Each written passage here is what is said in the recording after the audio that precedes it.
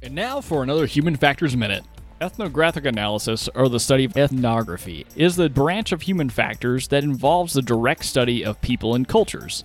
The purpose of ethnographic analysis is to allow scientists to observe their subjects on the ground level, interacting with them as another person would, instead of creating a scientist-subject relationship.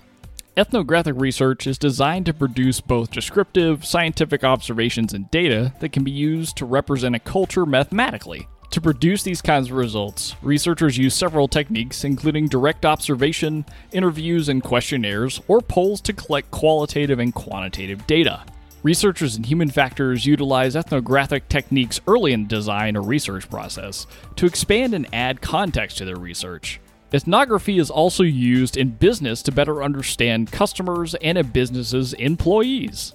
This has been another Human Factors Minute.